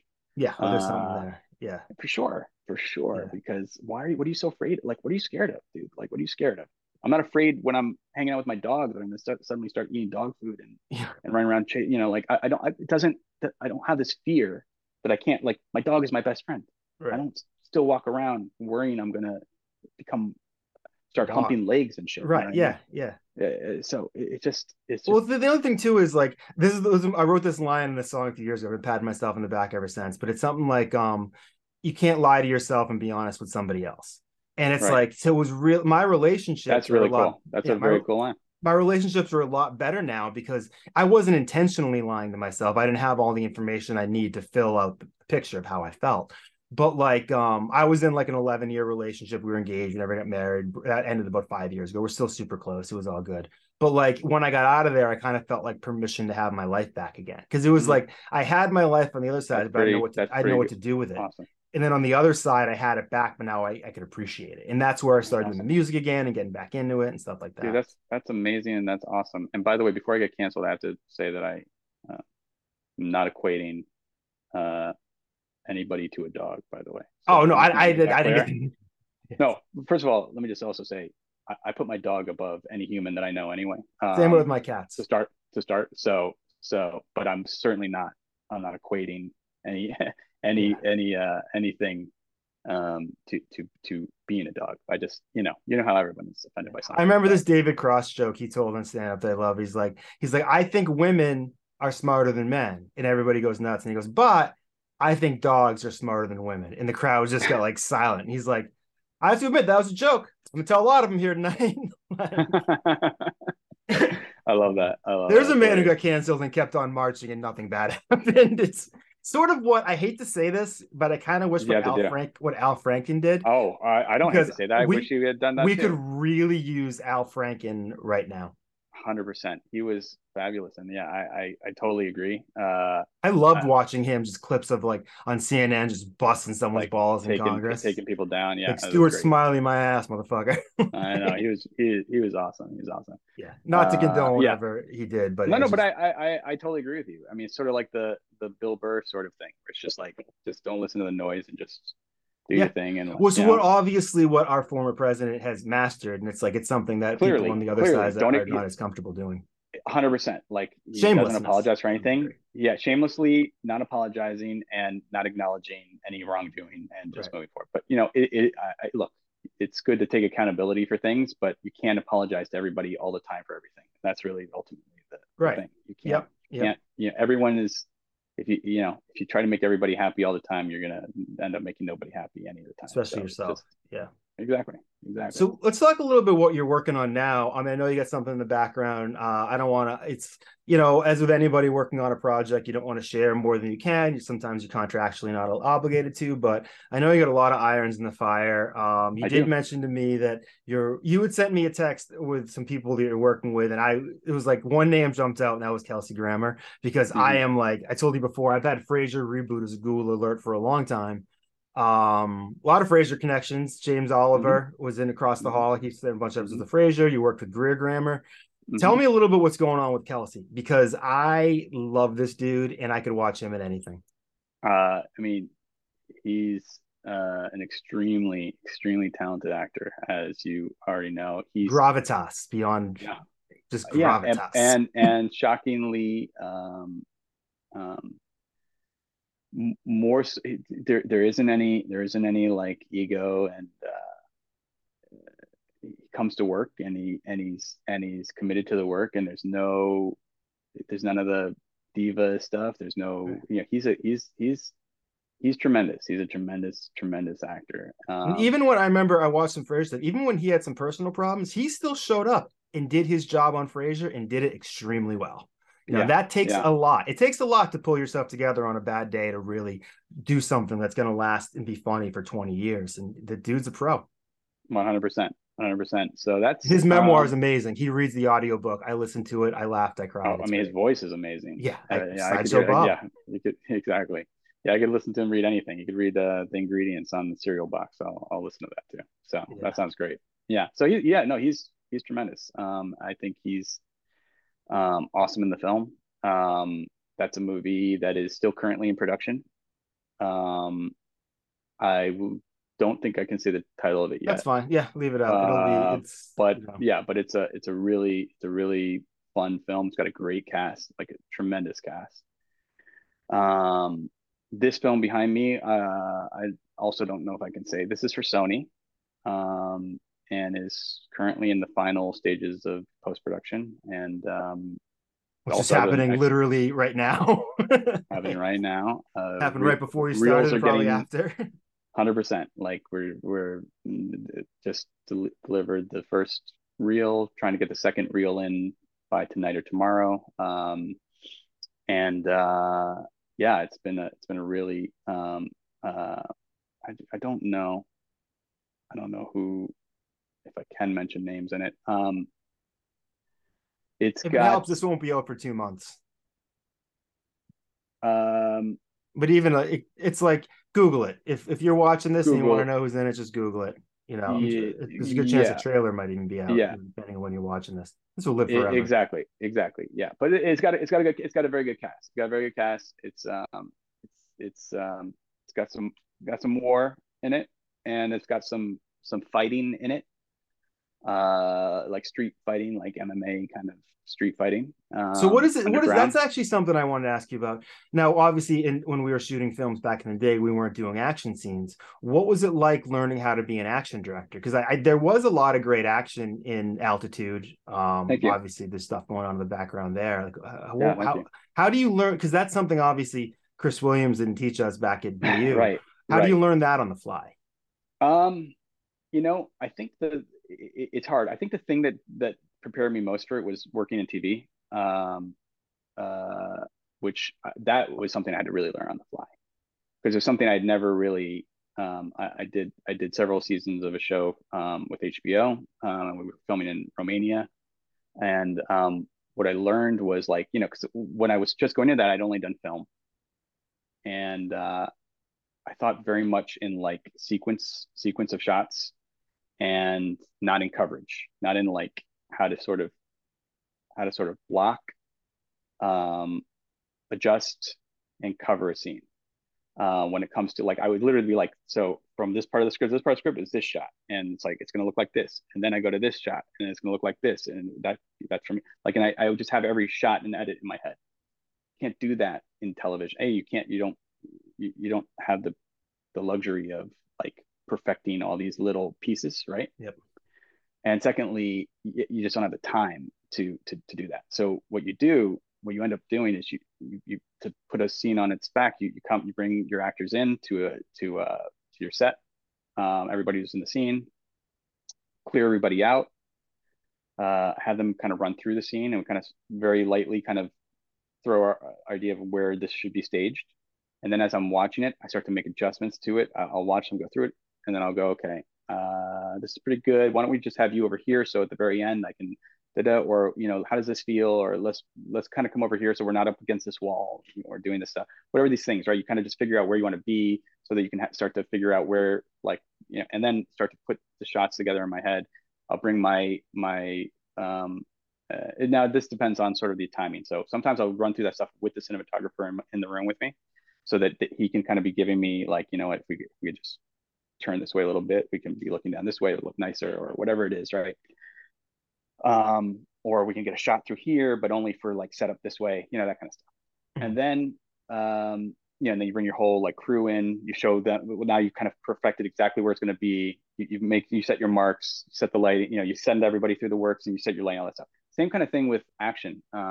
Basically you have a general idea of where you want this scene to be taking place and some of the big pieces that need to happen, working with a stunt coordinator and a fight choreographer, who basically like you kind of talk them through what needs to happen and what kind of beats need to happen, and they're working with, they bring in their stunt guys. You're not blocking with the actors yet. Depending on who is going to be performing these action scenes, you typically want to have the actors have the ability to weigh in if they want to, about what they're able to do, what they're going to feel comfortable doing, what insurance will allow them to do. I'm sure some is a factor. Sure, yeah. Or I mean, look, you can always cover things with stunt doubles and things like that. The idea is really that like you want them. This is their character, right? You don't want to suddenly go, hey, so then you're doing this, and they're like, right. I wouldn't be. You can't just be somebody who's like knitting there as an old lady, then just be doing backflips and then go back. Right, exactly. So they need to sort of be able to weigh in on their own sort of input into how that could feel like their character. You don't like, the worst thing is having like somebody who like is only going to throw a couple, like who feels like he's just like but suddenly he's like a martial artist, but he's clearly never studied martial arts, and it's not like that's not his thing, right? He's doing like these flying back kicks, and that's not like so yeah. So you bring in them, they start to work it out in front of you, and then you basically like run through it. You look at it in the space, make any kind of adjustments there, and then you basically, I like to cover stuff as much with the stunt guys first to kind of see the whole thing through, and then pick up the pieces that we're going to be doing with our actors. And again, sometimes the actors want to do everything. Sometimes they want to do almost nothing, and they just want to be like, in these little pieces. It really comes down to who you're working with on those projects, what just the nature of the action is, what it calls for. And for me, it's really about just sort of making sure that it's as important to carrying the story forward and feels as much a part of the actual film's identity and tone and rhythm as anything else. So as any dialogue or as any any story pieces.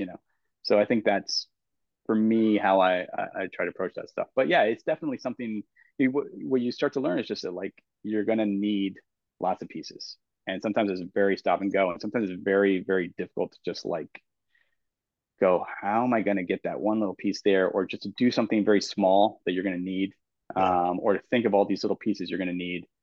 But you try to get all the big stuff in wides and do all that stuff, and then just really try to pop off as many little like things and overdo it. Like you're never going to wish you had less footage, Right.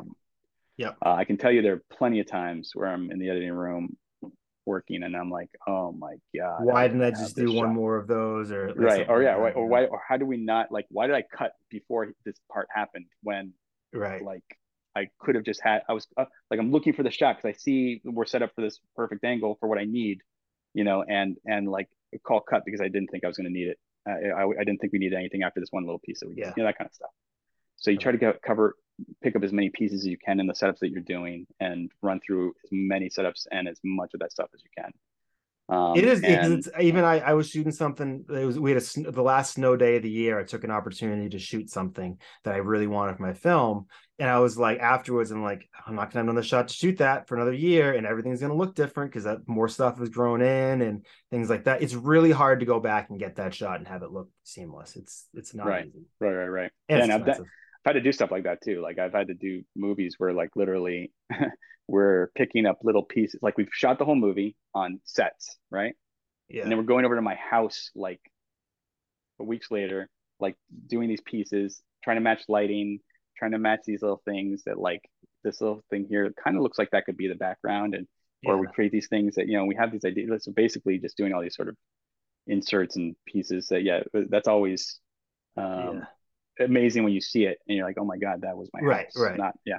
Or it's like So those two people never met each other, yet they're in all these scenes together.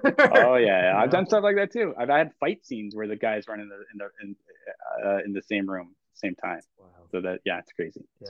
It's We're fun. already going kind of long here, but I do want to ask you anything about the writer's strike that's going on now that you feel the need to talk about. I mean, I obviously support the writers. They deserve to get paid. We're in a weird time, but I think I don't know that there's anything I can really add to it.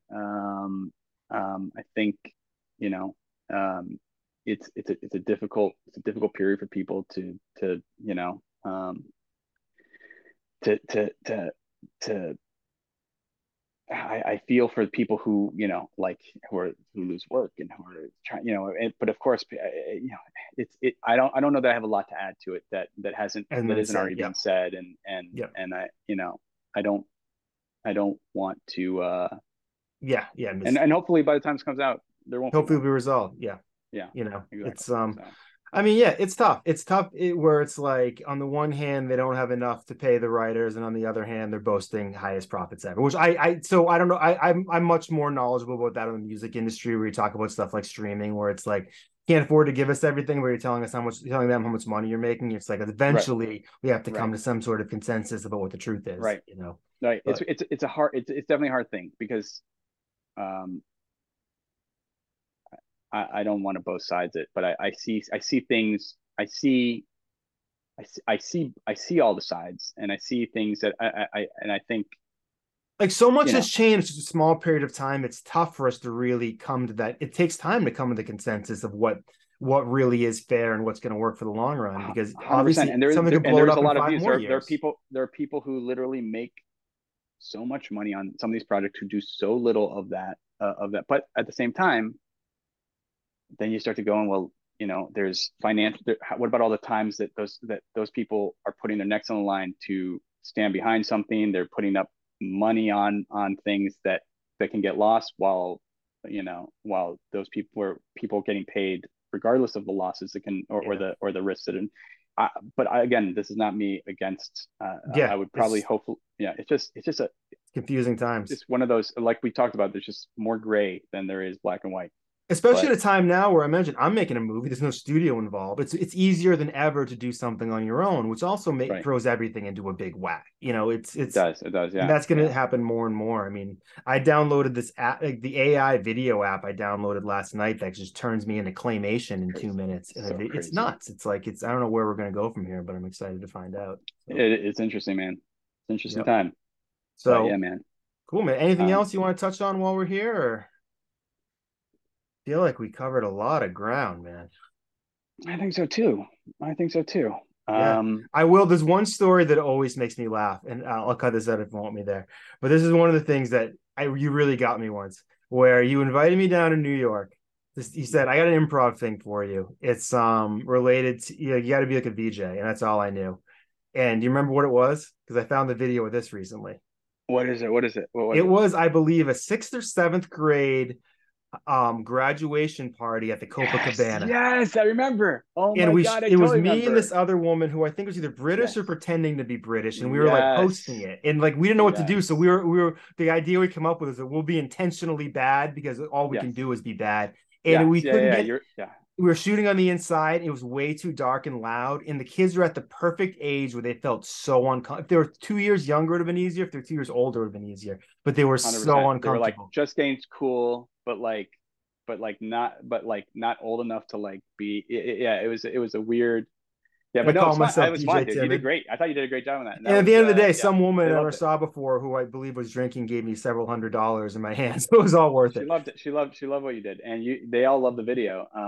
Yeah, no, you were like, we were like kind of making fun of the MTV like VJ people, and Yeah. that sort of like everybody was such an asshole, with the crazy, hair and their glasses and it was that like early 2000s sort of just MTV vibe of, Yeah, it was hilarious. yeah. Watching the video again the other day was hilarious. And I Oh just my say, you God. got me paid. I appreciate it. That couple $100 meant a lot to me back then. So. I'm happy to hear it. I'm But happy it to just hear it. makes me laugh, especially because of the Copacabana. That always makes me Yes, that just was a random hilarious. place, you know. That was a crazy, Well, that because was a wasn't that crazy, crazy. didn't they shoot part of Goodfellas there, or wasn't there at least? Yeah, that's what I always think. Yeah, that was funny. That was funny. Cool, Well, what man. happened was I had made like a sort of a funny piece that was for my high school, that was played at the high school, and she had seen it and like loved it and begged me to do something like that for her daughter's thing. And so I was like, yeah, cool. Which is funny because it's like that's how I forget the guy's name right now, but the guy who played young Han Solo, he got discovered because he made a movie that Steven Spielberg, yeah, for like a bar mitzvah film that Steven Spielberg saw because it was like at his Crazy, kid's bar right? mitzvah, and it's like, It's so crazy. now we got young You Han never know. Solo, you know. Exactly. So, all right, man. Well, I could talk to you forever, but we're already Likewise. going long, but we're gonna Well, cut maybe this we'll do off it again now. sometime. Yeah, definitely, man. So it's been a pleasure. Go Google Alex Merkin. Depending when you see this, there'll be movies out there to watch. Enjoy it. They're great. He's got a great acting, Thank you, brother. great directing style, man. I can't wait to watch some more. I'm gonna watch Percentage sometime this week. I'm very pumped. So Awesome, my man. Awesome. Well, thank cool, you, man. brother. I appreciate you. Thank you for having me on. It's been awesome talking to you. Love what you're doing, man. And yeah, I'm excited. I'm excited for all your work and all your art. I think Appreciate it, tremendous, man. man. All So right, man. Well, thanks a lot. Peace.